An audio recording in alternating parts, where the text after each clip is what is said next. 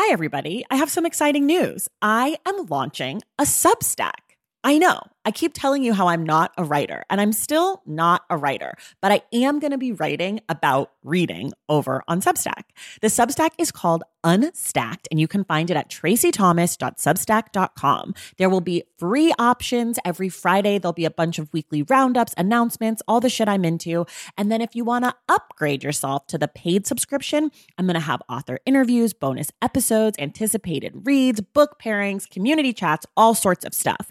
So if that sounds like something you'd be into, go to traceythomas.substack.com and join Unstacked. And of course, I've got a special offer for you. If you go to traceythomas.substack.com/thestacks10, you get 10% off your first year membership of Unstacked. You have from now until April 4th to redeem. Again, that's traceythomas.substack.com/thestacks10 for 10% off Unstacked. Okay, that's enough. Let's listen to this episode.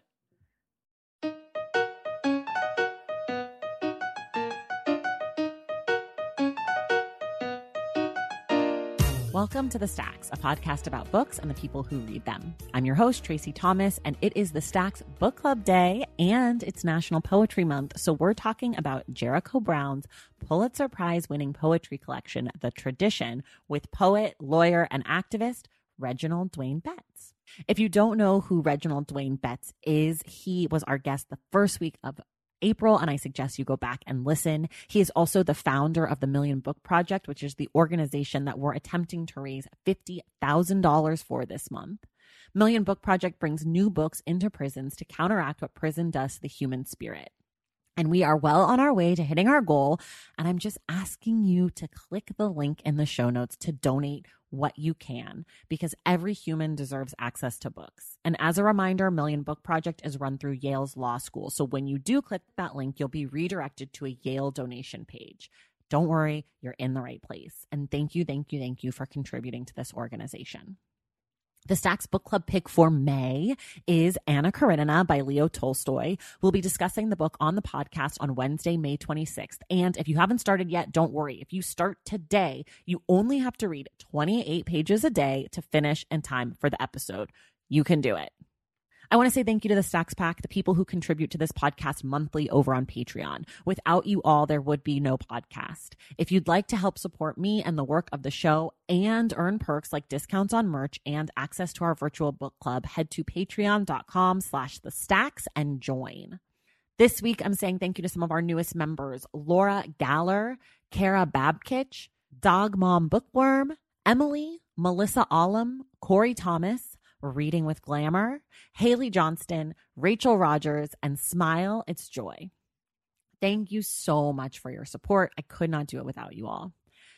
And now it's time to talk poetry with Reginald Dwayne Betts by way of Jericho Brown's The Tradition. All right, everybody, welcome back to The Stacks. I am here today again with Reginald Dwayne Betts, who from here on out I will call Dwayne because that's the name he likes to be called. And if you haven't listened to his first episode, you would know that only people he doesn't like call him Reginald. Hi, how are you? Welcome back. It is my pleasure. How you doing? I'm good. I'm so excited. So it is the last week of National Poetry Month as of this airing. And you graciously, as a poet and a memoirist and an activist and a lawyer and all these things, you graciously agreed to come on the podcast and talk to me, a heathen, about poetry. And I am terrified of this conversation because I don't want to sound stupid, but I also feel like maybe I understood some of the poetry. So we'll see how I did. But for those of you listening, we're going to discuss Jericho Brown's Pulitzer Prize winning poetry collection called The Tradition. And Dwayne is going to help us sort of, those of us who are nervous about poetry, talk about it. And also those of you who love poetry, talk about it, because this collection is very good. And I felt like it was accessible for me. I didn't feel as stupid as I thought I was going to when I heard the words Pulitzer Prize and poetry put together. So where we always start, Dwayne, with these conversations is just sort of generally, what did you think of the book? Yeah, I mean, I've been reading Jericho's poetry for a minute. And And so I'm a fan. And so I think the question, I always feel biased asking the question because I knew I would dig the book before I even read it. But I think, though, what I will say is it is hard to go back to America again and again and make verse out of it. And it is hard to do it in a way that feels capacious and not reductive. And he does it, you know. And also, I will say that as far as poets go, it is hard not to be overwhelmed by your obsessions. And he writes not just about, and we all have multitudinous obsessions, but we have publicly recognizable obsessions. So for me, my obsession is obviously prison, and that is what the public recognizes. And so Jericho's obsession is sexuality and gender. And yet he does a really impressive job of always pushing out beyond that in a way in which you recognize that maybe his real obsession is blackness, and that blackness is capacious enough to hold questions of gender, of sexuality, of violence, of history, of fatherhood. And I really do think, this book came out the same year my book came out. And so in a way, it was one of those situations where I was constantly asking myself how I feel about the success of my peers. And he was one of those cats that was like doing really well. And I was happy to know that I really did feel like he earned this shit. You know what I mean? Yeah. Because you don't always feel that way. You sometimes you feel like Judge is fucked up. Yeah. But I felt like he earned all the praise he got. I want to ask you about obsessions because I'm very fascinated about this. Because I think it's like, it's not just what you, the artist, obsesses over, but it's also what the public obsesses over about you. The people decide about you. That's like where you're pigeonholed or whatever, I think is another way of saying it. I'm curious just for you, if you weren't writing about prison, if you could write about one of your other obsessions, one of the other things that you are passionate about, what do you think you would like to write about? So if I had a project and I was like, all right, I'm going to write a series of poems about this thing. Often this comes out in essays, but I just had this question frequently. I'll write a bunch of poems about basketball. And then I've recently been writing a lot of poems about flowers, though. It's strange, man, that these names of flowers are like radically wild. You know, it's beautiful in a way. You got these Latinate names that feel ridiculous, but then you had these names that trying to really get at the world, and you're like, oh shit, that is like sort of beauty there, right? So, for instance, the orange daylily. I got a tree in my yard. It's a salsa magnolia, and it's beautiful. It's pink, and just to think about what it looks like, I got these I think daffodils or tulips, and they're called Narcissus Poet. You know what I mean? It's like, this is my flower right here. It's called the Poet's Narcissus. You know, and it's a daffodil, and I didn't know that. And so what happens is I'm taking pictures of these things, and I'm thinking of ideas based on the flowers. I would write about flowers, but then I would use the flowers. The flowers will come a way for me to write about something else, though. And it might return in prison, because automatically now I'm thinking, where I didn't see anything bloom is in the dirt, in the prison dirt. Like it's easy to grow stuff. Flowers are cheap and inexpensive, and they return year after year. And there's no real reason for there not to be any flowers in prison, except there can't be anything beautiful in prison, except us when, some nights we're still beautiful. But I think, and I would write about my family more, and I think what I wouldn't write about and what I wouldn't write for is the Americans who imagine my community must be responding to their existence. And so that could be anything. I'm from PG County. I would write something that was deeply and richly PG County. In a way that don't give a fuck if you from Detroit or New York or Texas or California. It's not trying to fit itself in your understanding of what it meant to be a black boy in 1986 in PG County, Maryland, in a place that felt like another kind of black belt, where it was, one white student all through elementary school and two Chinese kids all through elementary school, and some other Southeast Asian kids that were so fucking ostracized that we didn't even have a name for who they were. We just called them their name. Right. They didn't have a culture or a history or a heritage, right? Right. I would write about what it meant to try to be a good kid in that space, and what it means to be an adult, reflecting on how easy it was not to see others, even while bemoaning how like we weren't seen. I don't know, man. I like that. Okay, let's talk about the collection. Sorry, I just, I get curious about things. I just want to talk about them. So my first question, and this is actually something that you and I have talked about via email in January, and I'd love to just hear you talk about it for other people because it's something that really made me stop and think, which is poetry fiction or nonfiction? And what does that mean or say about poetry, or why does that matter, or why is that important to even classify it, or is it? And just go ahead. That's interesting, because I think some of the poems resist that kind of classification, and if you slow down and hear the poem, you realize that poetry is existing in some liminal space between fiction and nonfiction. And so for me, what that means is poetry is versatile. Poets are chameleons. Sometimes they can't help but to write out of their own experience. Sometimes something hits them and strikes them so deeply and passionately that they need to render it in verse. And it might be a blow for blow recitation of something that happened to them. But I think the power of poetry, particularly for somebody like me who also writes memoir, is I get to get outside of myself like the fiction writer. I get to embody characters. I get to embody ideas. I get to feel better than I am or worse than I am on a page. And I get to do it in a way that's not tied down to facts. And so I think poetry just is. I think poetry just is, because what happens is I was listening to DMX. It fucked me up that DMX died. And it ain't fucked me up. Like, I ain't one of them niggas who be like, this celebrity died or this musician died, and it hit me because their music meant so much to me, whatever. I'm just not one of those people, right? Mm-hmm. Me neither. But what hit me when DMX died is like in '98 when he had them 2 albums that dropped. I was entering prison. And I missed his singles and everything because I was in prison. So like his music was the first indication for me that shit was still going on in the world that I was missing out on.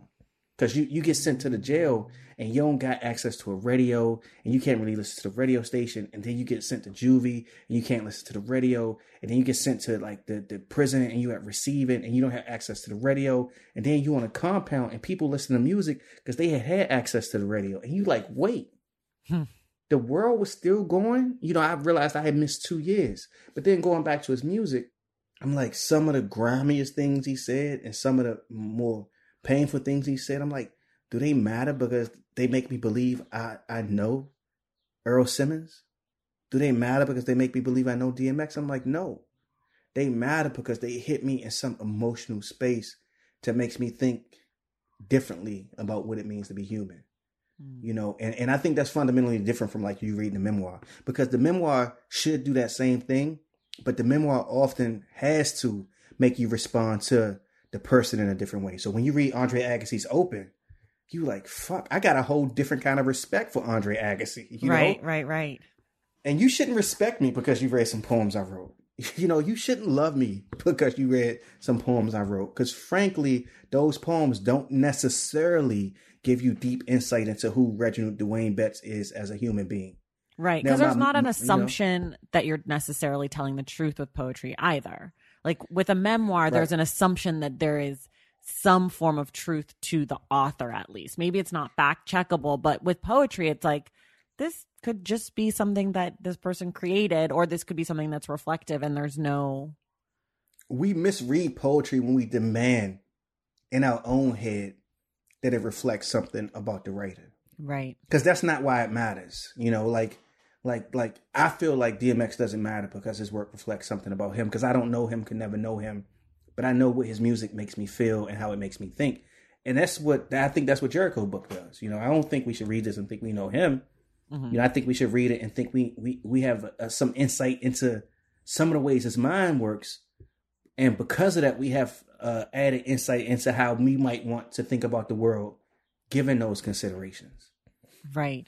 Yeah, because I agree with that. When I read this book, I definitely was like, who is this person? Like I didn't necessarily feel like I knew who Jericho was at all. And I went ahead and listened to him on some other podcasts and I got a better sense for him.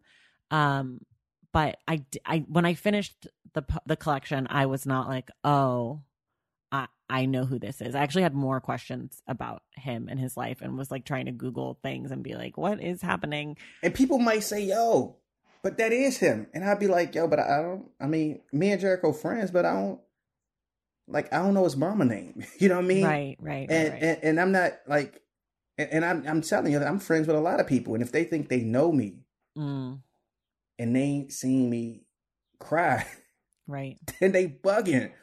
Or if they think they know me and I haven't revealed some deeply, the people that you're really close to are few. And I think that as writers, what happens is, because of, if we're good, we tend to be vulnerable, either if it's our vulnerability or the vulnerability that we invoke in the things that we write. People tend to think that makes us more accessible as humans. But that's false. That's just people who don't know us believing that.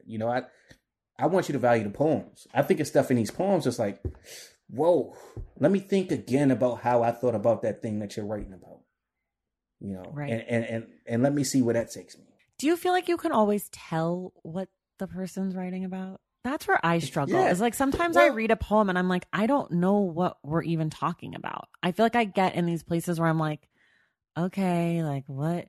Sometimes the title's like on flowers. And I'm like, great, we're talking about flowers. But sometimes it's like,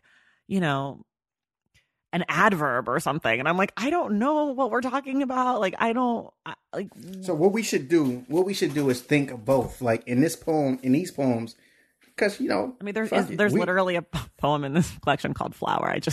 I wasn't making a dig at that poem, but there is one now. I'm like flipping through. That's how poetry works, because I was talking to you about flowers earlier. So yeah. I think what we should do is be like, okay, is it a poem in here that's like, I don't know what the hell it's about?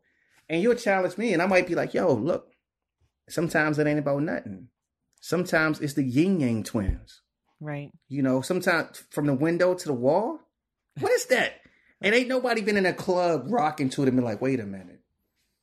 I actually don't understand what he's talking about. So I think we got to give ourselves permission in poems to find pleasure in a lack of meaning, if there is pleasure for us to find. And so that pleasure might come in diction, it might come in the words, it might come in the sounds, or we might just say, you know what? I think this poet actually means something that they aren't clearly communicating to me. And I'm going to put this one to the side, and I'm going to rock with the ones that I think are trying to communicate something that I could grasp. Because sometimes you can't get it, But right. But I think Jericho is one of those poets who he probably would say, if you don't get the thing that he's saying, he made some mistake. And we should talk about a few, because I know a few that's like, damn, what is he talking about? What is he talking about? And then he like sort of pulls the rug under the carpet or whatever the hell that is, and it reveals itself only on the last line. Right. Yeah. So the way that, let me just tell you how I approach reading poetry, and you tell me how wrong or right this is. Because you tell that I'm like a very black and white person, that I really like rules and regulations. And so I think that's, you love nonfiction. That's part of my problem with poetry, I think, is that it's like, I think I have to do too much work as the reader. I just want to be told the information. What's messed up is like when I found out your podcast was called The Stacks, I was like, this shit is dope. And then when we were talking, you said how much you love nonfiction. I realized why I never connected the stacks to like books. Because the stacks is really, really like smart people who like nonfiction. Like I started thinking about the stacks when I was in law school, and I'm going into the stacks, but I never associated it with like fiction. And what I love is you bring all of these writers on, and it's cross pollinating. And so now I'm telling people, like I'm gonna be like, yo, we building the stacks in prison. That's what I'm gonna call the Freedom Library. They're like, what is the piece? I'm like, oh, those are the stacks. And you can't have a library without stacks. And those are it's not a bookshelf. Those are the stacks. Right. Right. I love go ahead, it. how you approach it. But so how I approach reading poetry is that if I like a poem, I'm like, great, I got it, I like it. And if I don't like it or I don't get it, I just move on. Like I don't take any time to reevaluate. I just assume that poem is not for me in that moment. You know what I mean? And like sometimes like I'll be on the internet and like a poem will come up and I'll start reading it and I'm like, this does not grab me, and I'll just stop reading it. Like I don't take time to really, unless I really like it. If I really like it, I might read through it like 2 or 3 times. Like I was reading a poem by Nate Marshall last night and I was like, ooh, I really like this. And so I read it like 5 times and I was like, this is very good. Shout out to Nate Marshall from Chicago. We still supposed to rap about his book. It's we supposed to rap really about his good. last book. Yeah. Let me ask you this. All right. So, personal question. Okay. Do you drink? Not really, no. Okay, so that doesn't work for you. I drink though. Okay. And I remember as a kid, like drinking Mad Dog 2020. I don't even know what that is. Is that like a beer? It is horrible. It's like a wino drink. Okay. It's basically like Kool-Aid, but with a lot of alcohol in it. Got it. And then I got out of prison, and the first drink I had was like Hennessy or something, but the regular Hennessy, and it like burn your throat, and it ain't really good. No. And you drink it again, and you're like, oh, I'm drinking to get drunk. But then you have something that's really great, but you got to get accustomed to it, like the smokiness of like, you know, Scotch.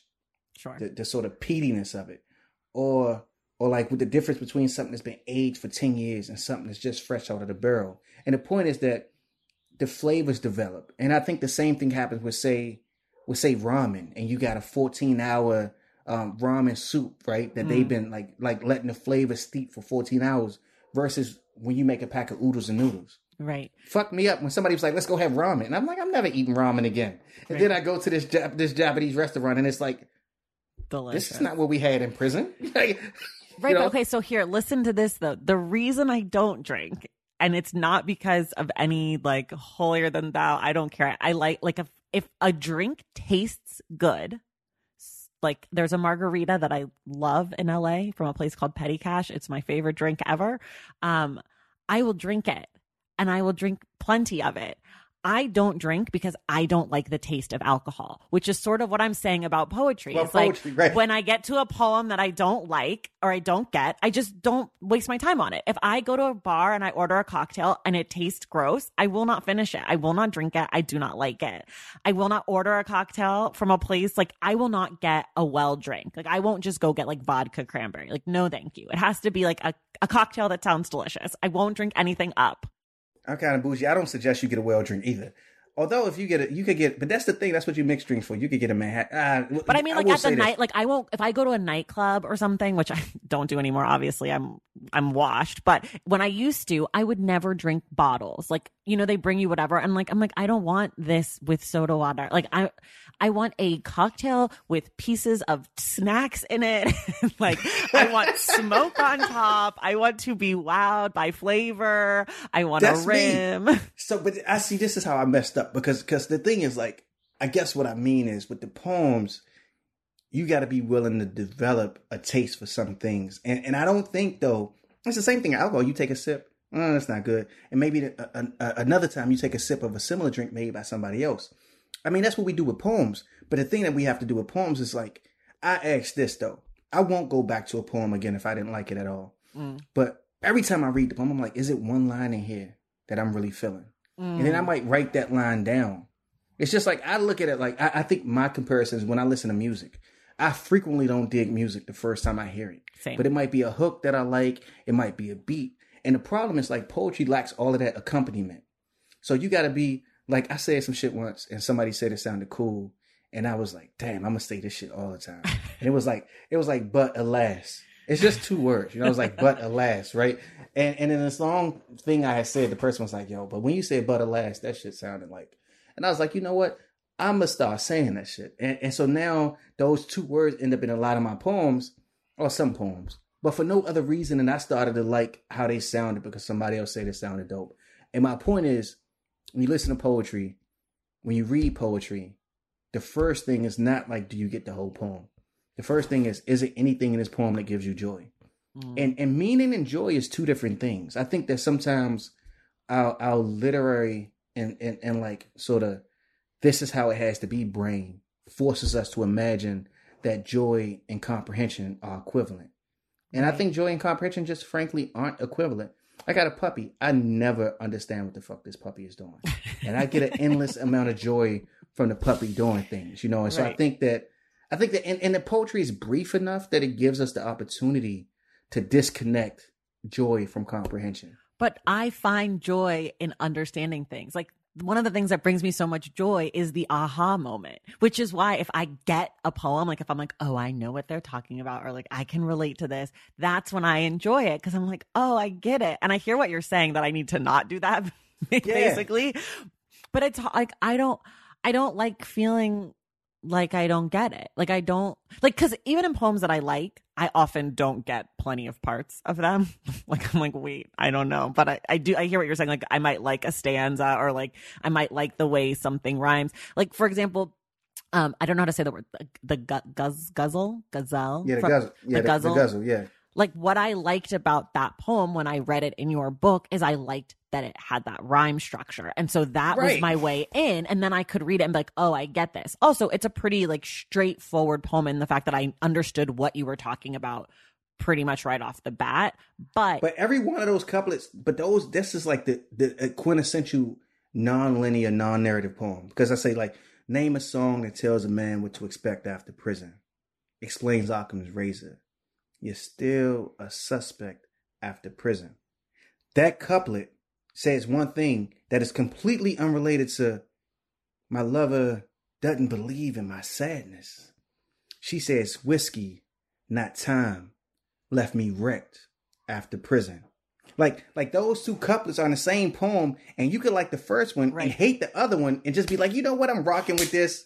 Because I like that little after prison that keeps coming up. Right. But and that's like that form part that we talked about last time. Yeah. I love form. I think form is super exciting and interesting. And so I feel like, I guess what I'm kind of getting at is that poetry is so vast, I guess just like books are, I mean, or prose books are, in the sense that like you can like something for various reasons. Like someone might like that poem because of the rhyming, that person is me, the form, right? Like that keeps coming back to that after prison moment. Or someone might like it because of stanza 2 or stanza 4 or whatever. Right. And I think that's what's interesting and frustrating to me about poetry is like when you're talking about prose, there's only I mean, I guess there's a multitude of things that people could like about prose too. I don't know. I don't know what my hang up is. I don't know why I struggle. I think I feel insecure about reading poetry also. And so I let that get in my way. Like, I don't get it. I'm too dumb to get this, or like something silly, which that's a me thing, obviously. And I need to like, it's just, but I also think I think that in American poetry is cloistered. And so I do think that like, so I don't want to give poets a complete break on this. Like, frankly, a lot of poets have said, it's not my job to write something that you understand. Right. And a lot of poets have been awarded, whether it's through awards or through like getting into academic programs or through getting jobs, where, look, my poetry book has a print run of 1,000. You know, my first 2 poetry books, right? Mm-hmm. My last book had a larger print run and a larger audience, but even that larger audience pales in comparison to, what my print run will be for my nonfiction book. Right. And I'm talking about exponentially. Even the amount of money that I got paid for one versus the other pales in comparison. And we talking about pales in comparison when neither one of them really allowed me to like live well, right? Mm. Neither one of them allowed me to write and not work. And still, I got paid exponentially more for the nonfiction than the poetry. And when I say exponentially more, I know people who buy bottles of alcohol that cost more than my advance was for my poetry book. Wow. And I think part of that is part and parcel with us living in a contemporary moment where the poet is not expected to communicate with all of the people. So, you saying that like you don't get it or whatever. I mean, some of it is that poets don't give a fuck if you get it. Right. They like, if you don't get it, I mean, first of all, you ain't buying enough of my books anyway for me to care if you get it. And then if you don't get it, you know what? I got a degree that costs $60,000. So if you don't get it, it's clearly your fault because my education means that this shit is dope. Right. And so I think it's some give and take because think about it. Haki Madhubuti, when he was Don L. Lee, it's like between 67 and 70. He was on the cover of Jet. Mm-hmm. Can you imagine a poet being on the cover of anything these days? No. Right? Besides their own poetry book. Right. He was on the cover of Jet. And poets won't put themselves on the cover of their own poetry books because it seems, I wouldn't put myself on the cover of my own poetry book. Nikki Giovanni did it and does it. But she's a gangster. But she's also Nikki Giovanni, so. Right. But he sold like 70,000 copies. I mean, he sold so many poetry books back between 67 and 70. One of these books came out that he was able to build third world books. Poets ain't selling like that. I mean, we don't even have an expectation to have an audience of 60,000 people that want to hear something that we have to say. And so I think it ain't just you. You know what I mean? I think it's also poets. And I don't know. I mean, I actually do think that it's the job of poets to think about new and radical ways to make people hear us. Yeah. Do you think that hip hop music, because I mean, you've mentioned it a few times, and there's clearly, you know, a connection between the writing of lyrics and poetry, right? I mean, it's poetry plus sound and music, you know, or whatever, however you want to say it. But do you think that that had something to do with the poet as potential celebrity or someone who might be on the cover of a magazine, that once we started seeing poetry put to music and these like rappers and other, I mean, I'm specifically talking about rappers. I shouldn't say hip hop in general. But do you think that like maybe there was like that that Black people were still consuming poetry, but it was in this different package, and now the kind of written poetry is different, or no? Nah, because I was just listening to Simon and Garfunkel.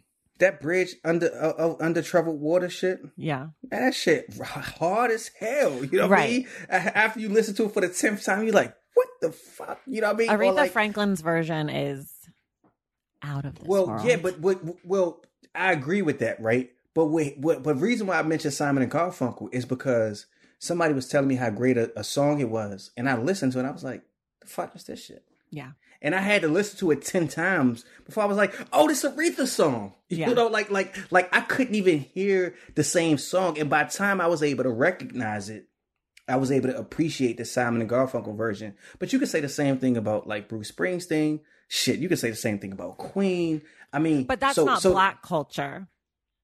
Yeah, but poetics is not Black culture. No, like, I know, but I'm thinking of your example of like Jet magazine, because that was a Black magazine, and I'm wondering if hip hop artists maybe took the poetry, put it to music, and took it away from more straight up poetry. I mean, I think it's cultural across the board. Well, maybe I wasn't being fair either, because I think Hockey, he got on the cover of Jet because it was also a particular cultural moment. I see. And it was like the starting of Black arts movement. It was the starting of, Black studies in universities. Right, so it wasn't just because of his role as a poet. Sonia Sanchez was one, I think she founded the first Black studies program. So it wasn't just him as a poet, but I'm just saying that him as a poet was able to like, okay, I do shit around prison. That did not get me the cover of anything with Felon. You know what I mean? Right. And I think the thing that hip hop did though, and I guess that's my point, is that like the music gives you more than just the words. Right. And it gives you a collective way to enjoy it. You know, like nobody's reading poetry out loud and being like, hey, I'm going to read this poem and we're all going to dance in the club. Like, it's just it's a different vibe. Like, you could go to a poetry reading, but it's not on that same mass level as like, let's get lit and have a fun night and have this shared thing. And you can't even, you can't rock to no poetry and be like, I don't even care about the words. I'm just doing my homework. Yeah. But you put on DMX, I write poems to DMX. I'm like, you know, I'm like, nod my head, hearing the beat, and then at some point the words just disappear. But poems, I don't know, man. It's hard, you know. But like, look, there was a world, and Marlon James talks about this in one of his interviews when he's thinking about Black Leopard, Red Wolf. You know, there was a world where all you had was words, and it was all oral, and you didn't have a book to pick up. Mm-hmm. And the job of the griot was to do multiple things. It was to give you a rhythm to dance to, and that's why you had your guitar with you. It was to give you a rhythm to dance to, but it was also to disseminate history. And you know, you think about the tradition, I think Jericho was trying to do a bunch of those things. It ain't shit to dance to in this book, but that's because poets have lost the ability to sing in such a way that asks you to dance. I mean, we might get back to it, but also our skill set has been narrowed and narrowed and narrowed and narrowed and narrowed. So, you know, we don't have to know how to play the guitar as a part of the accompaniment for the song that we're singing. And we don't got to have a club smash. You know what I mean? Like the hip hop artist, he got to have a club smash. So he got to be able to do two things. He got to be able to say, I'm slipping, falling, and can't get up. And what these women want from, you know, like imagine a poet with that range. Sure. You know what I mean? Like the bandwidth to be able to do like the sort of deeply personal, I'm going through all of these things and yo, let's rock out in the club. In 3 different voices. You know what I mean? Like you go to a poetry reading, sometimes I'm struggling with it. I'm like, how do I make you hear me in 17 different ways over the course of an hour? I'm afraid, like sometimes I think poets are too afraid of what bandwidth we have vocally to communicate the words that we say. And so maybe part of what folks don't understand or do understand is based on their ability to hear that comes from like what we make use of. Do you think of your poems as being something that should be read aloud when you're writing them? Or do you think of them as something to be read on the page? Because oftentimes, like the form of the poem, it might look different. Some might be, stanzas that have paragraph breaks in between. Some might be a bunch of lines. How are you thinking about the way that a poem might sound in the world or not? So this is the other part about form poetry and music that gives the aids the listener in understanding, right? Because part of it is just the mnemonic of how you hear shit. And part of it is the way in which the rhyme scheme gives you access to how the poet wanted you to say it. But I think of like free verses like jazz. And so you leave little notes, but you want the reader to be able to play around within a verse and get different meanings. But as I write more and more, one of the reasons why I do consider myself a formalist is because I think writing in form and with discrete structures allows you to give the reader more guidance when they're reading a poem. Like some folks be like, I ain't gonna use punctuation. And I feel like if you're not gonna use punctuation, that shit gotta be so funky that if you put 6 people in a room, you could get some approximate reading that's close to each other. And I think that's a challenge. I mean, that's a challenge for poetry. It's a challenge for free verse. But again, if you write in form, then you could break out of that challenge and you could give the reader more clues of how to hear it or how to read it when they read out loud. But even within free verse, you could do its tricks though. You could use rhetorical devices. You could use internal and external rhyme.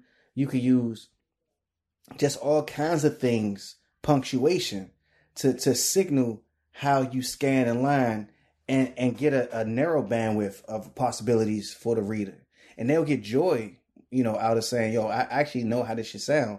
They should read it out loud though. I mean, they should. My son is downstairs, like, yo, I hate it, man. I gotta watch Much Ado About Nothing, and I'm like, yo, you can't be complaining about Shakespeare in this house, And listening to Shakespeare, I think, is a master lesson in how actors control a line. And well, you know this because you're a theater person. Well, yeah, I mean, that's what I always tell people about Shakespeare is like, it's meant to be heard out loud. It was never meant to be read off the page, which is sort of where my question is rooted in, is like, when you write poetry, do you think about it as something that will be read off the page, or do you think about it as something that's to be heard out loud? But the thing that's funky about Shakespeare, though, is within that iambic pentameter, the actor comes to it and shows you how you could develop that line in 2, 3, 4, 5 different ways. Yeah. So it's interesting because within free verse, it has the same possibilities, but because it has no structure, it feels like it has too many possibilities. Yeah, it's too open. Right. Where the actor is like, you like, damn, dude was dope. He got that out of Shakespeare, like that shit with Leonardo DiCaprio, the Romeo and Juliet. But they did not abide by the iambic pentameter at all in that movie. They were like, oh, what is the iambic pentameter? We don't actually want to have that conversation. We just want to say these words out loud.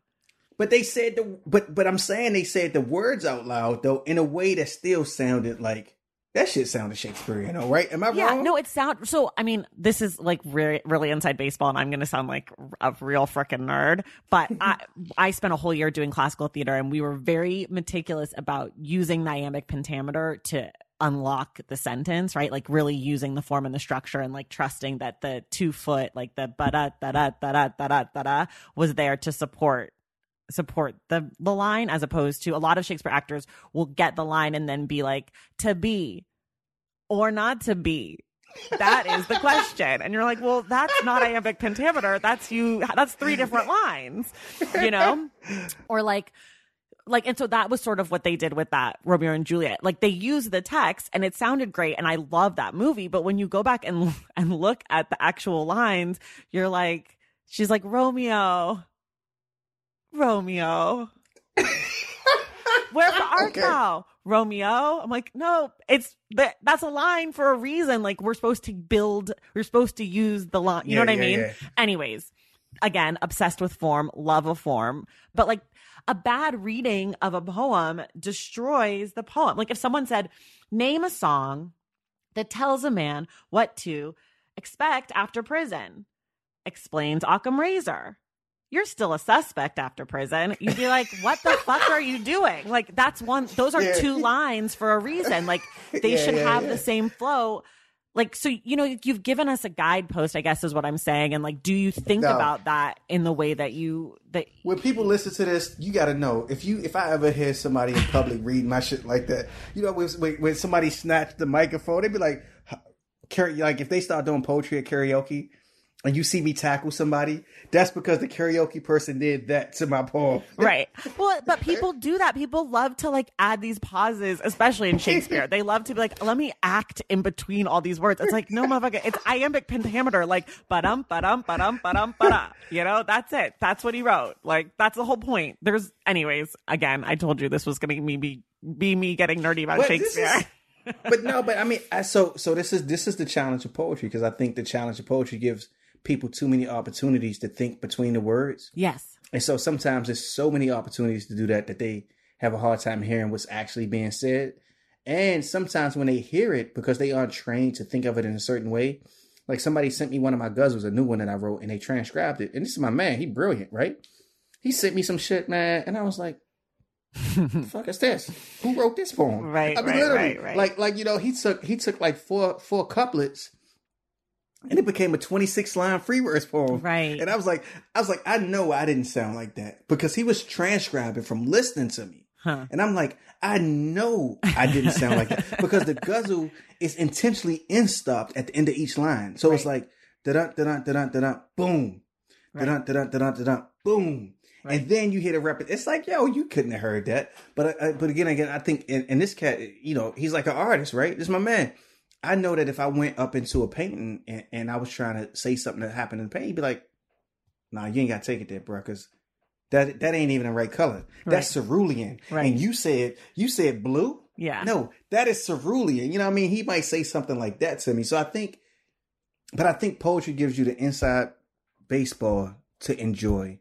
But it also gives you, like Jericho says in the last line of the tradition, John Crawford, Eric Garner, Mike Brown, which everybody gets. And those three names change and shift the entire poem in a way that I think automatically you begin to know what, and literally what happens before that does not mean the same thing as what it means once you hear those three names. Right. Okay, wait, let's take a really quick break, because I want to talk like more specifically about some of the poems in the book. Taking care of your health isn't always easy, but it should be at least simple. That's why for the last 3+ years, I have been drinking AG1 every day, no exceptions. It's just 1 scoop mixed in water once a day, every day, and it makes me feel nourished and strong enough to tackle whatever else might come my way. That's because each serving of AG1 delivers my daily dose of vitamins, minerals, pre- and probiotics, and a lot more. It's a powerful, healthy habit that's also powerfully simple. The nutritional insurance that AG1 provides has been vital to keeping me productive and focused. It helps me cover my bases in just about the time it takes to fill a glass of water, scoop in 1 scoop of AG1, and then drink it. So I don't know, 75 seconds? With the perfect mix of vitamins, probiotics, and nutrients from Whole Foods, I'm not stuck trying to assemble it all by myself, which would have considerably worse results. AG1 saves me all the time and hassle, and it has made such a difference in my overall mood and especially my gut health, among many other things. But don't take my word for it. Go ahead and try AG1. Let me know what you think. Whether you notice you're needing more nutrient support than you're used to, or you just need an edge for a tough workout, AG1 can be the ticket. If there's one product I had to recommend to elevate your health, it's AG1, and that's why I've partnered with them for so long. If you want to take ownership of your health, start with AG1. Try AG1 and get a free 1-year supply of vitamin D3, K2, and 5 free AG1 travel packs with your first purchase exclusively at drinkag1.com/thestacks. That's drinkag1.com/thestacks. Check it out. BP added more than $70 billion to the U.S. economy in 2022 by making investments from coast to coast. Investments like building charging hubs for fleets of electric buses in California and starting up new infrastructure in the Gulf of Mexico. It's and, not or. See what doing both means for energy nationwide at bp.com/investing in America. As you write your life story, you're far from finished. Are you looking to close the book on your job? Maybe turn a page in your career? Be continued at the Georgetown University School of Continuing Studies. Our professional master's degrees and certificates are designed to meet you where you are and take you where you want to go. At Georgetown SCS, the learning never stops, and neither do you. Write your next chapter. Be continued at scs.georgetown.edu/podcast. First of all, one of my questions about this collection, and I don't know if you can answer this. I'm going to ask you a question about author intent. So, I understand that you're not him and you don't know, but the book is broken into... I speak for Duke. Okay, great. The book is broken into 3 sections. What do you think that breaking a poetry collection into sections does when there's no title? We're just like 1, 2, 3. Was there something that you gathered that part 1 was about or part 2? Or do you just sort of read it and just say, okay? Yeah, I ain't gonna front. I read it and say, okay. Okay, me too. Great. And yeah, because the truth is, like, after you read it 10 times, then you might have a real sense of the movement between sections. But honestly, man, a poetry book is 30, 40 poems. Right. A fucking hip hop album is 13 songs nowadays. They want to do 8 joints, right? Right. So it's like the ability for us to cohesively understand 40 discrete, different pieces of information that are all packed with 1,000 things. Right. I even with my own books, I don't just like, fuck that shit. You know what I mean? I order it in a certain way, but yeah, I feel like the third section was clearly about sexuality and about like his sexuality as art. So not necessarily his specifically, but like kind of exploring that section. But the first 2 sections, I really had a hard time figuring out the difference. And also the third section was about other things too. But that's sort of what I like. The third section felt the most personal, intimate.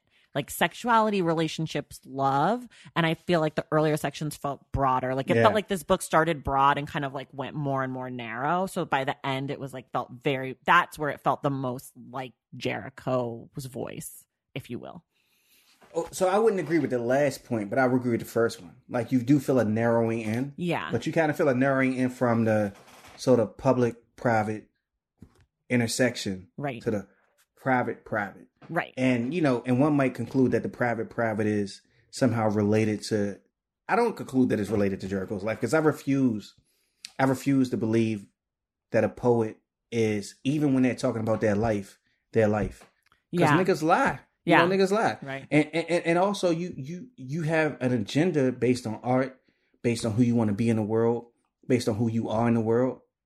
I'm just saying, if somebody thinks that I am my poems, they have made a mistake. Right. Even when I am my poems. Right. Because, it's just like, but in here, though, you do see a clear, like you said, it's like this narrowing to like the private. And what's kind of cool about that is that, like, Black people don't get to have a private in America. Right. People tell you, like, how'd you feel about last week? What do you mean how I felt about last week? Because, last week was real.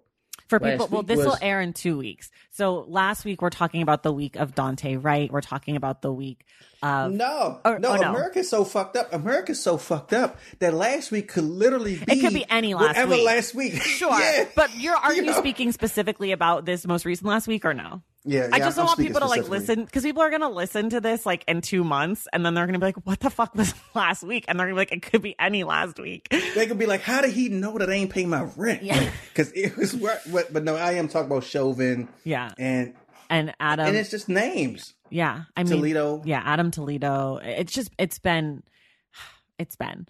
And you're right. I shouldn't say that it was more Jericho's life at the end. I think what I mean more is like, it was the writer's intimate life. So not the character of Jericho as we see him, it felt like that, like you're saying, the first part maybe was like public, then public, private, and then private, or something like that. I don't know. No, it's real. Yeah. And I think it's important to note that. I keep trying to educate people, and I might be wrong. Other poets will get on and be like, no, that was exactly me. Right. I don't know what Dwayne is talking about. Dwayne got some demons he's trying to hide. He like to lie about who he is. But no, I keep trying to educate people about the notion that the I contains multitudes and the I is multitudes. Right. It's like what was it called? Sin eater. The poet is a sin eater. Right. I take all of that shit, I think that's true for most artists.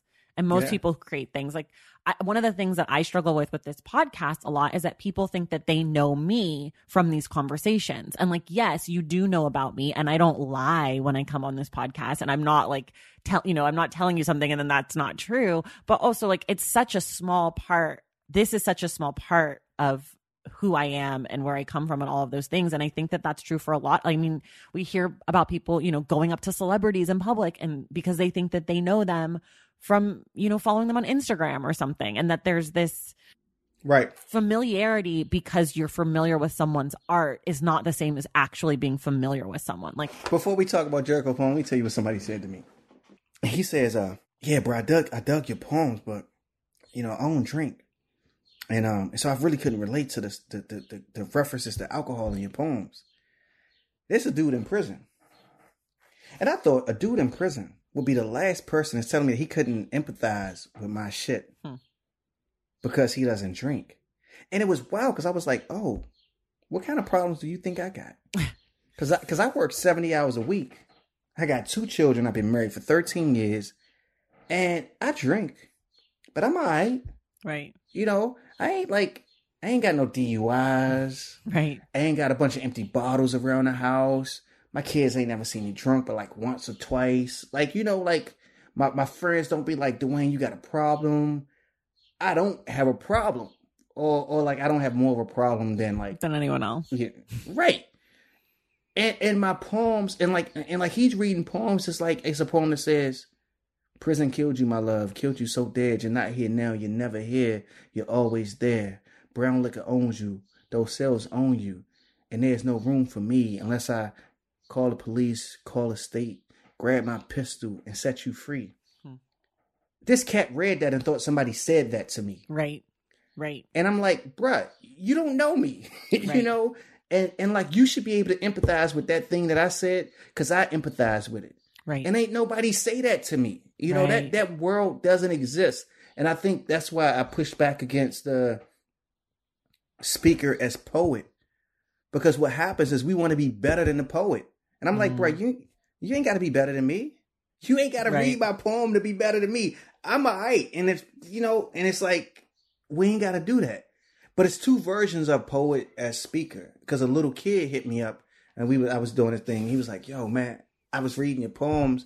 You got a lot of references to drinking. I just want to know, you all right? Now, some 15-year-old kid in a juvenile detention center asking me with a Yale law degree and like a family and doing pretty well. And I'm visiting him, right? Right. Him asking me, all right, was like both cute and human. He wasn't trying to be better than me. Mm-hmm. In fact, he was trying to be thoughtful and caring and empathizing. And I think that's the tension that we confront when we try to associate the poem with the poet. And most of us don't have the human capacity to be that 15-year-old kid. And therefore we should stop associating the poem with the poet, because when we do it, we only do it to sort of judge. Right. Do you have any favorite poems that stuck out to you from this collection, or anything that you like really worked for you? I mean, given the week, bullet points and the tradition. And the tradition is funky as hell, because the tradition is saying, 1, I am a poet. And 2, I care about shit that you might not predict me caring about, or you might not predict me put front facing it. So, the tradition, I'm gonna read it if you don't mind. Go ahead. The tradition. Aster, Nestorium, Delphinium. We thought fingers and dirt meant it was our dirt. Learning names and heat and elements classical philosophers said could change us. Stargazer, foxglove.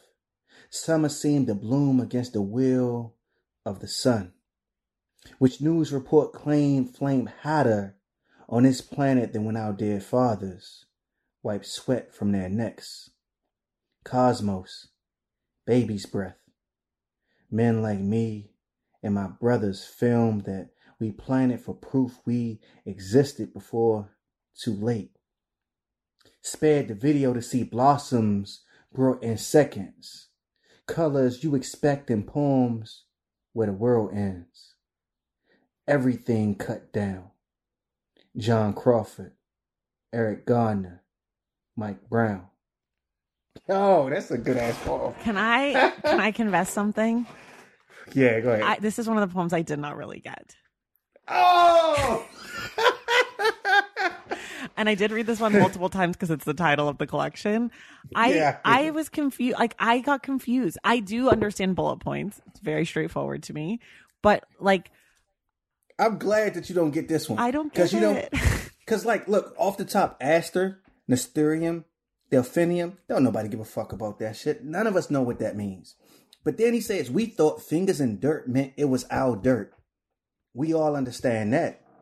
You think because you planting something in that grass that you could name that the ground belongs to you, right? Stargazer, Foxglove. And note how he goes from the sort of Latinate names to like Stargazer, Foxglove, which is the funky name for flowers, right? And we know he's talking about flowers, so he's talking about beauty. Black folks and niggas, black men, niggas could be white men too, but I don't really give a fuck about them niggas. But like, not in this conversation. But black men don't get associated with loam, with putting their hands in dirt and growing something, right? Summer seemed to bloom against the will of the sun. Now you realize that that's going to come back at the end. We seem to bloom against the will of what might destroy us, right? And it's like on this planet, then when our dead fathers wipe sweat from their necks. This whole history, right? It's like this poet, the speaker's trying to remember that it's not just me planting flowers. It's me planting flowers in a world where my father planted cotton. All flowers, but this history.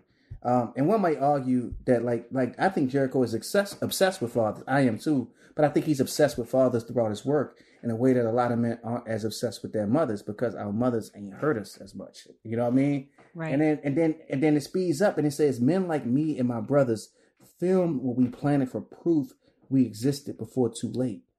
Spared the video to see blossoms brought in seconds. Colors you expect in poems where the world ends. Everything cut down. Like, how do you make evidence? I brought my son a plant today, I should say. Like a pepperoncino or some shit like that. and I brought him a plant that survives well in low light and that doesn't need to be watered except once every 2 months. Because I want Makai to like nurture something and know that it's his to nurture. And I think that the travesty of this poem is that it articulates a bunch of boys or men of ages that we don't know, both trying to nurture some shit and then record it because they're afraid of how tenuous their ability to do that is. Mm-hmm. So they want to make a record of it. And then it ends. And notice it ends on a rhyme. The last couplet rhymes. Where the world ends, everything cut down. John Crawford, Eric Garner, Mike Brown. And so everything that precedes it becomes a way that black boys are trying to say, I exist in this world. The poem is trying to argue that black boys do more than kill. Mm-hmm. And yet it still ends on everything being cut down. And this list of black men who you know were cut down by the police in ways they didn't deserve. Now, you know, I like that poem, but I'll agree with you that it takes more massaging to get. And maybe I get it in a different way because I'm taking pictures of plants trying to find out. I mean, I got shit growing in my yard that I didn't plant. And that I'm like, damn, this is amazing. And people are telling me, oh, it's going to happen every year. The bulbs are in the dirt. Right. Even if you cut this down right now, it's coming back. Right. You know, and there's a tension in that poem because all of those fancy ass flowers coming back, but Mike Brown ain't. You know, right? It's this tension in how our country, on occasion, far too frequently, even if it's just infrequent, cuts us down in a way that we can't return from. So, yeah, does that make sense? It makes no, it makes total sense. I still don't understand that shit. No, I mean, I definitely feel like I'm on an intellectual level enough that if someone explains something to me, I can follow them. So like, definitely what you said makes sense. But when I read this poem, and again, I read it a few times because I was like, this is the title poem. I should probably get this one. I really was like, I don't get it. What happens to me when I feel like I don't get it is I just sort of start to like glaze over and I like stop paying attention a little bit, you know, like, I don't know, it's probably from school when teachers were telling you stuff and you're like, I don't get this. I want to go. That was a hard poem though. And it's much harder than bullet points, which is like, I think bullet points is like pretty straightforward. Yeah. And I think, I mean, that's sort of what I feel like I need, like the young readers version of this collection where it's like the poems that are straightforward for you to start with. And like, then we'll add on more complex things. But like some of like, remember, earlier we were talking about poems that maybe like have something that makes you like them, even if you don't get the whole thing. And for me, like Shovel, I really liked because there was a lot of consonant use throughout the poem and it like did something to me. I think it was maybe like kind of brought some humor into it or like a sense of play that hadn't been in I guess I hadn't noticed it earlier, but like that's something that like I don't know that I don't even remember what the poem was about, but I remember being like, oh, I like this poem because it's like really playing with consonants. Yeah, and I think this is straightforward too, though. It probably is because I liked it. But the sounds is what makes it a poem. I mean, the sounds is what carries it, right? And the sounds is what like slips you into the meaning that is a kind of darkness in it, you know, because it's like who's responsible for. You know, it says, I am not the man who put a bullet in its brain, but I am commissioned to dispose of the corpse. Lay furniture plastic next to it and roll it over until it is wrapped. Tape with duct tape until it is completely contained. Lay next to that containment a tarp and roll it over until it is wrapped again. Take cheap hardwire twine and tie it like a proper gift. A gift a good child will give up on opening even come Christmas morning. I am here to ignore the stench and throw the dead over my left shoulder and carry it to the bed of a stolen truck. I did not steal the truck, but there it is. Outside the door, engine running, I do the driving and assume someone else must scrub the floor of the body's blood. Scrub the body's last room of its evidence. I do the driving and sing whatever love songs the truck's radio affords me all the way to the edge of anywhere hiking families refuse to wander. And I dig and dig and dig as undertakers did before the advent of machinery. And look, I know somebody who had their folks murdered by a motherfucker who dumped their body over a ravine hoping that nobody would find that shit. And somebody found it finally because of Kamala Harris. Because the person had worked with her sister and Kamala Harris, and when this woman's sister disappeared, and they knew somebody murdered her, and the police wasn't doing shit. And I read this poem, and I think, is it beauty in this poem about this nigga that is burying the body so the killer go free? And I think that's what the poem is asking me. It's like, ultimately, when we think about crime and punishment, what fucking excuses can somebody make for the decisions that they make? The speaker keeps saying, I am not the man who put a bullet in its brain. Its brain. Right. Not this woman's brain, not this man's brain, not this child's brain. Right. You commissioned to dispose of the corpse? Like, we had a conversation about abolition and accountability. Mm-hmm. What accountability does this person deserve? Right. Who in its very rhetoric cannot even identify the human who has been wrecked by what happened before he came. Do you know what's so interesting though about this one for me is like, I totally played into that and felt like this was a character and like that this was supposed to be some sort of comic relief. That's how I read this poem.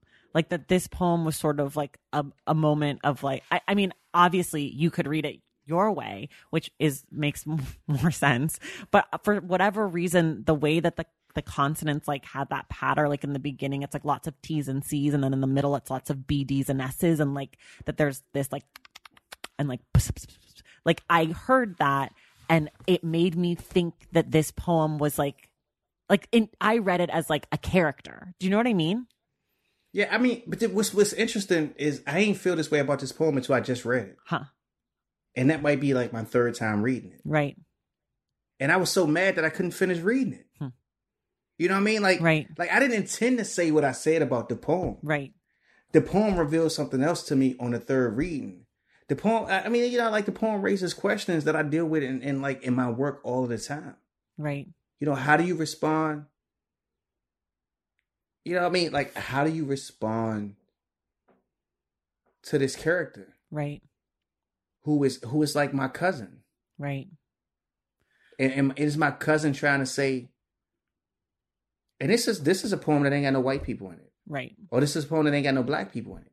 Right. Like, this is a poem when you read it as the speaker, it is only the people you imagine to be in it. Right. And so now when I do this thing, when I am this person, the poem is fucked up too, because it makes you the person. Right. Because when you say it out loud, you know, you the person that's doing these things, right? And it's like, damn, how should the world respond to me when this is who I am? This is the people that carried Mike Brown, Eric Garner. This the dude that carried them away. Right. You know. Right. Yeah. He was that's the cat that was commissioned to do the same thing. Right. And it wasn't illegal. It wasn't illegal. You know what I mean? Like in my head, I was like, I am not the man who put a bullet in his brain, but I am commissioned to dispose of the corpse. Yeah. Yeah. Lay furniture plastic next to it and roll it over until it is wrapped. That's what they did to Mike Brown. Right. Yeah. It was somebody commissioned to do it. And it's the only thing this is illicit because it's like my left shoulder carried to the bed of a stolen truck. Right. But you know, but until you get to that point, it could be any person that's disposing of a body murdered by the cops. I think that's also what makes poetry different for me from reading, you know, nonfiction or even a fiction novel, is that we are asked to bring more of our interpretation to the text than we are when it's a story or like when it's a linear type thing. Because you presented two options for this poem and my reading of it was totally different. And I feel like all of the readings, you know, are valid or whatever. And I'm sure other people read this in a different way. And I'm sure some people are like, I didn't get this one. And some people are like, you guys are idiots. It's about this actually, which I'm sure my listeners will tell me later. They'll be like, you're an idiot. Here's what these poems are about. We'll see. I'm like only arrogant about interpreting poems, but it's cool though. Poems can mean 2 or 3 different things, which is ultimately the beauty of them. Right. And maybe the tragedy of them as well. Right. I do want to ask you about the duplex poems because they kind of repeat throughout the collection. What did you think of those? Because I didn't understand what they were doing in the collection. So I think it's a form that he invented, but I'm a cop to liking the poems, but having very little interest in understanding the form. Okay. That's fair. You know, it's just like, I was just like, maybe I'll understand it 5 readings from now. Right. But I sort of just felt like, you know, it's a thing that contemporary poets do where they invent form. And this one is like going down and up. It's kind of echoing each other. But the way in which it echoes, it varies to such a degree that it's not like a complete echo. So you just have to think about it a lot more to get something from it, and I'm good. Okay, I ain't even gonna front. I like the poems, right? But in terms of trying to understand the form and write about the form and talk about the form, it just doesn't have that. He don't be bad, Dwayne ain't smart. You say this, but I'm saying like I like a sonnet. You know what I mean? I like 14 lines. I like iambic pentameter. Yeah, I like the guzzle. I love a sonnet. You know, and it's just like so for this one, I mean, I like the invention, right? But I don't imagine that I would want to write one.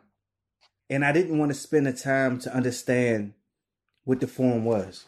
Right. And I still kind of don't. So. Yeah, I wish that I understood those better in relationship to each other and to the collection. But again, I struggled there. I do want to just give a quick shout out. Jericho Brown was on the On Being podcast, which I listened to, and it was very interesting. You reminded me of it because you said that he's interested in his father, and he talks a lot about when he says father, like what he means, and that he is interested in that there's like relationship to God and to his own father, and like multiple layers of what father is. And he talks about it a bunch on that episode. I fuck with Jericho. I don't know if I like that episode of On Being, but you don't. But again, I just felt like it gave me more background into him. I don't know that that's right. Exactly. That's why you don't like it. No, well, I like it. I like it for that. But somebody told me once that this is a great podcast to listen to understand poetry, and I was like, nah, that was great to understand Jericho. Right. I did not feel like I understood poetry anymore. Yeah, and he's fascinating, and so I think it was cool because you learn things in terms of insight, in terms of like what he was getting at and how he's writing. That's what I liked about it. Because I mean, one of the things that I also struggle with poetry is like, how important is the author's intent to the reading of it? Like, how important is it that you know who Eric Garner is, or Mike Brown?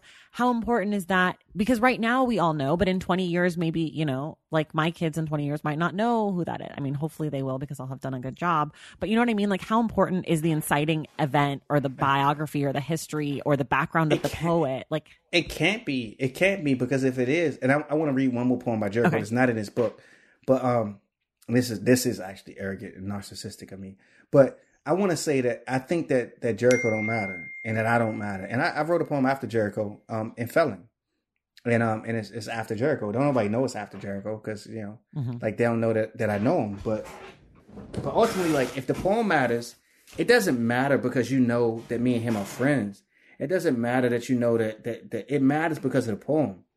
All of the backstory. In fact, you don't even know because it's called City of the Moon and it's for JB. So I didn't even put his whole name in. There walks a man somewhere, wanting the touch of another man. And somewhere people know that desire. Name the walking man after you, Jericho. Because God once promised to bring the city to its knees for the man circling you with his trumpet. Going down from Jerusalem, a man broke another man. They say those men lost in gospel and what God can't fathom. Odalisque and outstretched arm. They don't know every love is a kind of robbery. And sometimes hurt is a kind of mending. A body only broken by death. Every moan ain't a cry. This is always about vulnerability. How others afraid to touch a man who touches a man have need to imagine hips and the flesh they flank as a confession. The body threatens. Call that fear suffering. The heathen is always afraid of a warm body against his own. And while some say things always return to a man and his desire to be touched and touched, that want to be known governs us all. And you know, like if that shit matters 5 years from now or 10 years from now or 20 years from now, it is not going to be because of some graduate student who recognizes that JB is Jericho Brown. And it's not going to be because they read some shit into our relationship that is completely non-existent, right? It's not going to be because they read something about me trying to grapple with everything I'm trying to grapple with in a poem that they can't have a clue on. Except they're going to cite the Stacks and be like, well, in this Stacks interview, he was talking about... Oh my gosh, I can't wait to be a cited source. That's my dream. Oh, well, shit, we should cite ourselves then, because that's what Columbus did. Columbus was like, I found the new world, and he cited himself until people believe it. Okay, we're running out of time. I only have one more question for you, which is... I'm going to read the first couplet then. Read a little bit from the Jericho Brown poem, not in the book. From Hustle, just because you don't like it's self-referencing. Okay. They lie like stones and dare not shift. Even asleep, everyone hears in prison.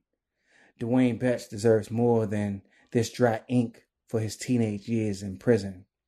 In the film we keep watching, Nina takes Darius to a stepper's bar. Lovers hustle, slide, and dip as if none of them has a brother in prison. I eat with humans who think any book full of black characters is about race. A book full of white characters examines insanity, but never in prison. His whole family made a barricade of their bodies at the door to room 403. He died without the man he wanted. What use is love at home or in prison? We saw police pull sharks out of the water just to watch them not breathe. A brother meets members of his family as he passes the mirrors in prison. Sundays, I washed and dried her clothes after he threw them into the yard. In a novel I love, Brownfield kills his wife, gets only 7 years in prison. I don't want to point my own sinful finger, so let's use your clean one instead. Some bright citizen reading this never considered a son's short hair in prison. In our house lived 3 men with one name, and all 3 fought or ran. I left Nelson Demery III for Jericho Brown, a name I earned in prison. It's crazy. I want to say one more thing and then before you answer your question, right? Go ahead. Actually, like reading that poem again, which I hadn't read in years, I realized how many layers it is to it. And it again echoes this thing about the father and how we think about our fathers. And maybe one of the reasons why I fuck with his poetry is because me and my dad got the same name and I didn't give my son my name. And the other thing is that it's layered. The guzzle allows you to talk about so many different things at once. Okay, so this is how we always sort of end these episodes, which is just to talk briefly about the title and the cover of the book, like the packaging itself. Obviously, we spent a lot of time talking about the poem, The Tradition, but I think that also I'm going to start since I already started talking. I think like what I like about, this cover is gorgeous. I think this is one of my most favorite covers I've ever seen. I love the flowers and the flower crown. And I think that those things obviously come up a lot in the book. And I love, of course, the Black child. And I like that there's a call to like perhaps some sort of slave clothes is like what that shirt reminds me of, but also maybe prison clothes. Like I feel like the cover is very ambiguous, and then of course the ocean and I just feel like it covers so much of American traditions, right? Like the slave trade. I just feel like I see so many options there, but also maybe this is in Africa before. Like I just the cover feels like a poem in the sense that I have no idea if I'm right or wrong, but I'm thinking a lot of different thoughts about it and its relationship to what's inside, which I think is very cool. And then also it's just really beautiful. So that's what I'll say about those things. You know, what's wild is, those are daisies. Those are tulips. Like I have all of those, the flowers in my garden. And I live in this house that, we bought from this cat that was 85. And he was cool as shit. He made a beautiful bookshelf, and this is basically the reason why I wanted to buy the house. It's made of bricks and cinder blocks and like planks, and it's beautiful, right? And so his wife loved tulips, and they was like really deep in the garden. They lived here for 30 years, and again we moved in before we could see those things, and so now this spring we're seeing all these flowers that we didn't know would come up. And they'll come up every year again. It's right. Sort of like the regeneration or whatever. So I think that the cover is beautiful, right? Because what it's saying is, if you know about flowers, you know that these, what you see, the beauty you see is fleeting. Right. And you might imagine a time period between like, June and April as a suffering. Or you might imagine it as a regeneration. And Black folks in America have had to deal with those kind of time periods for quite, all the time. It's our experience. And the question is, do we think about the tradition as one of suffering or one as regeneration? And like, ultimately, I think what the book is trying to say is that it's one of regeneration. And I think the ability to speak about the suffering is like the mechanism that gets us toward regeneration. Right. It's always hard to talk about a book. We could have spent like 2 hours, talking about every poem. Right. But I think at the end of the day, the poems say something about what it means to become. Sure. And the cover captures like that becoming. Right. I also think it could be about suffering and regeneration, and that for many of us, those things are linked deeply. They're of the same flower, right? Like, it's like the flower and then the pollen that gets all over you if you have like a lily, you got to cut that part out. and I don't have any allergies. My wife got allergies, right? And it's wild because it's like our relationship to nature is completely different. And for her, the suffering and the beauty is completely intertwined because she loves flowers, but Right. you know, allergies and shit. Yeah. I mean, I think what makes this collection really good is that it is complicated, and I feel like there is lots to revisit and lots to unpack, and like just with the title and the cover, there's so much there. Like, what tradition for whose tradition, where, when, what, you know? And I think like that's the mark of a good anything, is like it's worth discussing, it's worth being confused over and like not getting it necessarily. Well, even in that poem, because you could argue that the tradition is like this country murdering black men, or you could argue that the tradition is black men growing things. I was gonna say, because you said we don't think of black people, like we don't think of black men growing things, and I think that's interesting because now we don't, but 100 years ago, it's like all people thought about black men, that they were good for growing shit. Like, you know, right. Like, and so I think that's also interesting, is like the way that the tradition shifts through time, and sort of kind of what I was asking about, like needing to know the inciting incident, or like needing to know the history or the biography, is like, is that important? We've gone so over today, which whatever. Fine. This podcast is a treasure, though. I got to tell you, I think one of the things is like just to care about literature and spend time with each other. Caring about literature is one of the things that like sustains the culture and the community, and I am really grateful for you doing this, because poems are hard. Yeah. But you know what?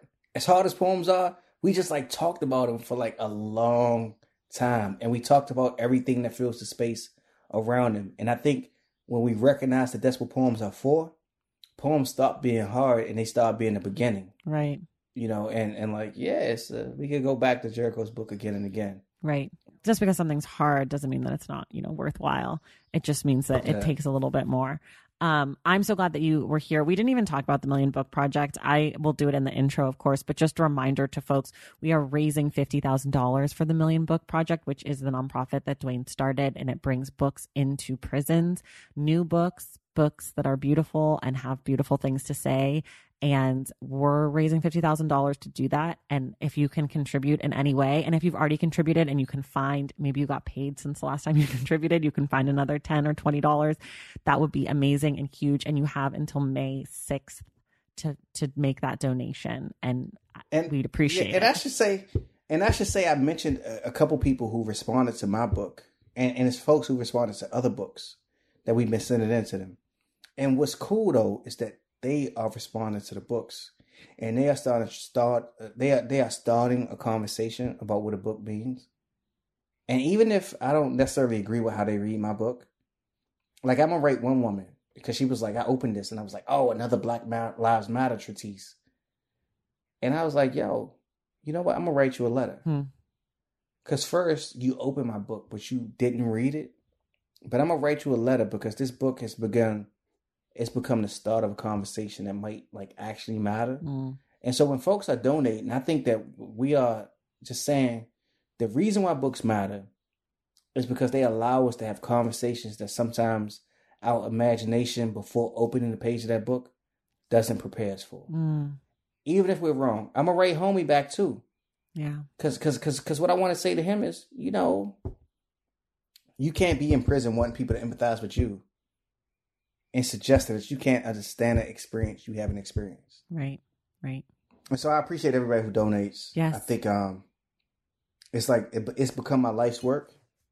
And it started when I was 16. So it's kind of cool that the same thing that mattered then matters now. Yeah. I love that. Dwayne, thank you so much for being here. And everybody else, we will see you in the stacks. Thank you all so much for listening, and thank you again to Dwayne for being my guest. Please consider making a donation to the Million Book Project through the link in the show notes. Help us hit our goal of $50,000 towards getting books into prisons nationwide. Our May book club pick is Anna Karenina by Leo Tolstoy, and we will discuss the book on Wednesday, May 26th. Tune in next week to find out who our guest will be. Please make sure you're subscribed to The Stacks wherever you listen to your podcasts, and if you're listening through Apple Podcasts, be sure to leave us a rating and a review. For more from The Stacks, visit us on social media at The Stacks Pod on Instagram and at The Stacks Pod _ on Twitter, and check out our website, thestackspodcast.com. Sebastian Alcala is our sound editor and producer, and our graphic designer is Robin McCright. Our theme music is from Tegirigis. The Stacks is created and produced by me, Tracy Thomas.